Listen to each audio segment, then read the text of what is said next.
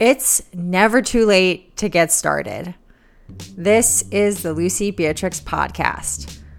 A month ago, I packed my backpack full of running gear and embarked on a new adventure. I came to Austin, Texas to start over, or actually to get started on becoming the person that I want to be.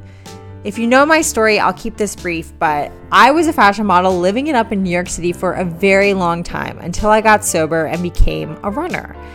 After running a 2:44 marathon this fall, I determined that this is something that I really want to focus on, or inch closer towards being this healthy runner, storyteller me, and further away from the dark, sad fashion model me. So after 16 years in New York City, I knew that I needed a change. So in order to stay on the right track, I came here. And what a lot of people don't know, that a major driving force behind this decision to come to Austin was actually to prioritize my sobriety. Because I knew that in order to do all the things I want to do in my life, I need to stay tethered to that one thing. And it's the only way that I can keep my head on straight. So in order to eliminate some of the distractions and environments that took me out of my sobriety last year, I realized that I just needed to start fresh somewhere completely different. Now, this goes against the grain of what is taught in a lot of programs in recovery, or this idea of pulling a geographic and going somewhere new as a new person. It's actually something that they say don't do. And especially when you're still in early sobriety, they discourage this.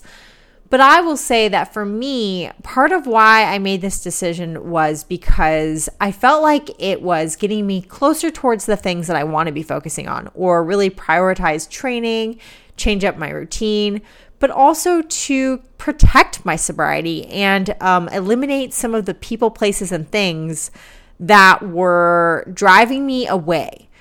So to be perfectly honest, last December, I relapsed. And I did talk about this a little bit on my show, but I went out, as they say, and I picked up, went right back to where I left off, and it was ugly. I really questioned why I'm tethered to my sobriety in the first place. I kind of like flipped my entire identity on its head because, I had been talking about my sobriety in a public way. And then suddenly I was drinking right back where I started. And it was a very dark moment for me. But I got myself back into the rooms and was kind of like half in, half out, thinking, okay, I want to be sober. I'm going to try to be sober. I hope I can do it. But this half measure led me to another relapse. And the second relapse was pretty grim. It was about a week of debauchery that I got to a point where I felt like worse than I had left off. And it was yet another rock bottom. And sometimes in recovery, or when you think about your rock bottoms or your come to Jesus moments, whatever you want to call them, you need those dark, dark, dark moments to kind of have a wake up. And this one was definitely that for me. And in light of this rock bottom, I actually hit enough of a bottom to finally surrender and get a sponsor and do the things that are suggested to do in the program that I'm in. So I did start working the steps. I got a little bit more in the community, but I noticed some of the suggestions coming my way from my sponsor, from fellows, I wasn't doing them. I would go kind of half in, half out again. And this, to be perfectly honest, started to kind of scare me because, I was staying sober. I wasn't picking up, but I could see myself getting kind of close. In fact, I would get so close that I'd be literally sitting at a bar with a glass of wine sitting in front of me and wonder, maybe I can drink this. And I'm so glad that I didn't, because currently I'm less than 2 weeks away from 10 months back from that relapse.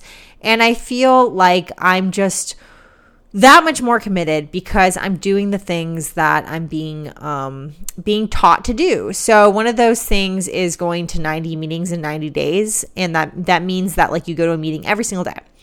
and that becomes a focus. And never in my life did I have such a strong goal it's like going to work every day, but work on my spiritual fitness and making sure that above everything else, I do that one thing. So I started doing that here when I got to Texas. Actually, was my first day of embarking on this 90 and 90. And as soon as I landed and got to where I was staying, I went to a meeting that night. And basically, I've hit meetings every single day since then, which is the furthest I've ever gotten into a 90 and 90. And it goes back to the why behind coming to Texas. Now, on the outside, a lot of people see that I came here to train with a new coach, with a new team, and that is a big part of it. And obviously, I have this huge marathon goal that I'm going after. But you know what? Yes, running is a huge part of my life, and I treat running like my job as much as anything else. I really put running at the forefront of like eating, training, sleeping. That's my life. But really, sobriety is even above that. And sobriety is my first North Star, because if I don't have sobriety, I don't have running. And running is just this extension of my sobriety, because it's the thing that I do to kind of like to show what I can do with this body that I've built, this new body that I have. And so when I say it's never too late to get started, I want to talk about how, with the whole sobriety thing, there are so many things that we can tell ourselves of like, well, maybe next month, or maybe I'll try to be sober eventually. I know I have a problem now, but eventually I'll deal with it. And the reason that I think that this kind of thinking gets us into a lot of trouble is because you can wake up several months later and go, God damn it, I wish I had just started then. Think of how much further along I would have been if I just got started that first time that I had that thought. And I feel this way actually about strength training, because I've been more serious about strength training these past few months. And I keep thinking to myself, God damn it, why didn't I get started with strength training like a year ago? I'd be so much faster if I just had started doing this thing, a year ago. But I'm not thinking that way. I'm thinking, you know what? I ran that 2:44 marathon, and as soon as I was done and I came back to New York, I got started working with a strength trainer as fast as I could, and I've been dedicated to that. And just as much as I have been with my program and my other training. And I think, wow, I can look back now at a few months worth of strength training and think like that's something. And I'm glad I didn't put it off even longer just because I was afraid of like the what ifs surrounding it.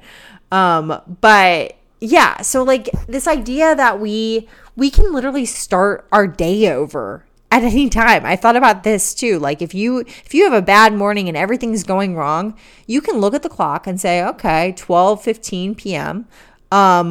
I'm starting my day now. I'm starting over. I had to do that actually last week because I had kind of I wouldn't say it was a crummy workout, but I had this one run that really like set me off. Like I was like, I don't know. I just don't feel ready. I feel like I'm falling behind, blah, blah, blah.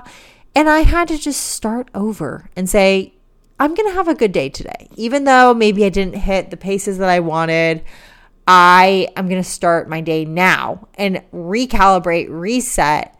And sure enough, I could turn that all around, check the box, and not be like stewing and dwelling on it the way that I might have if I didn't make that conscious decision to just start over. So yeah, I mean, I think that like this whole trip of coming out here represents so many things for my life. It represents, not being tethered to this idea that New York City is my identity, or not being tethered to the chaos of New York, because New York is chaos to me.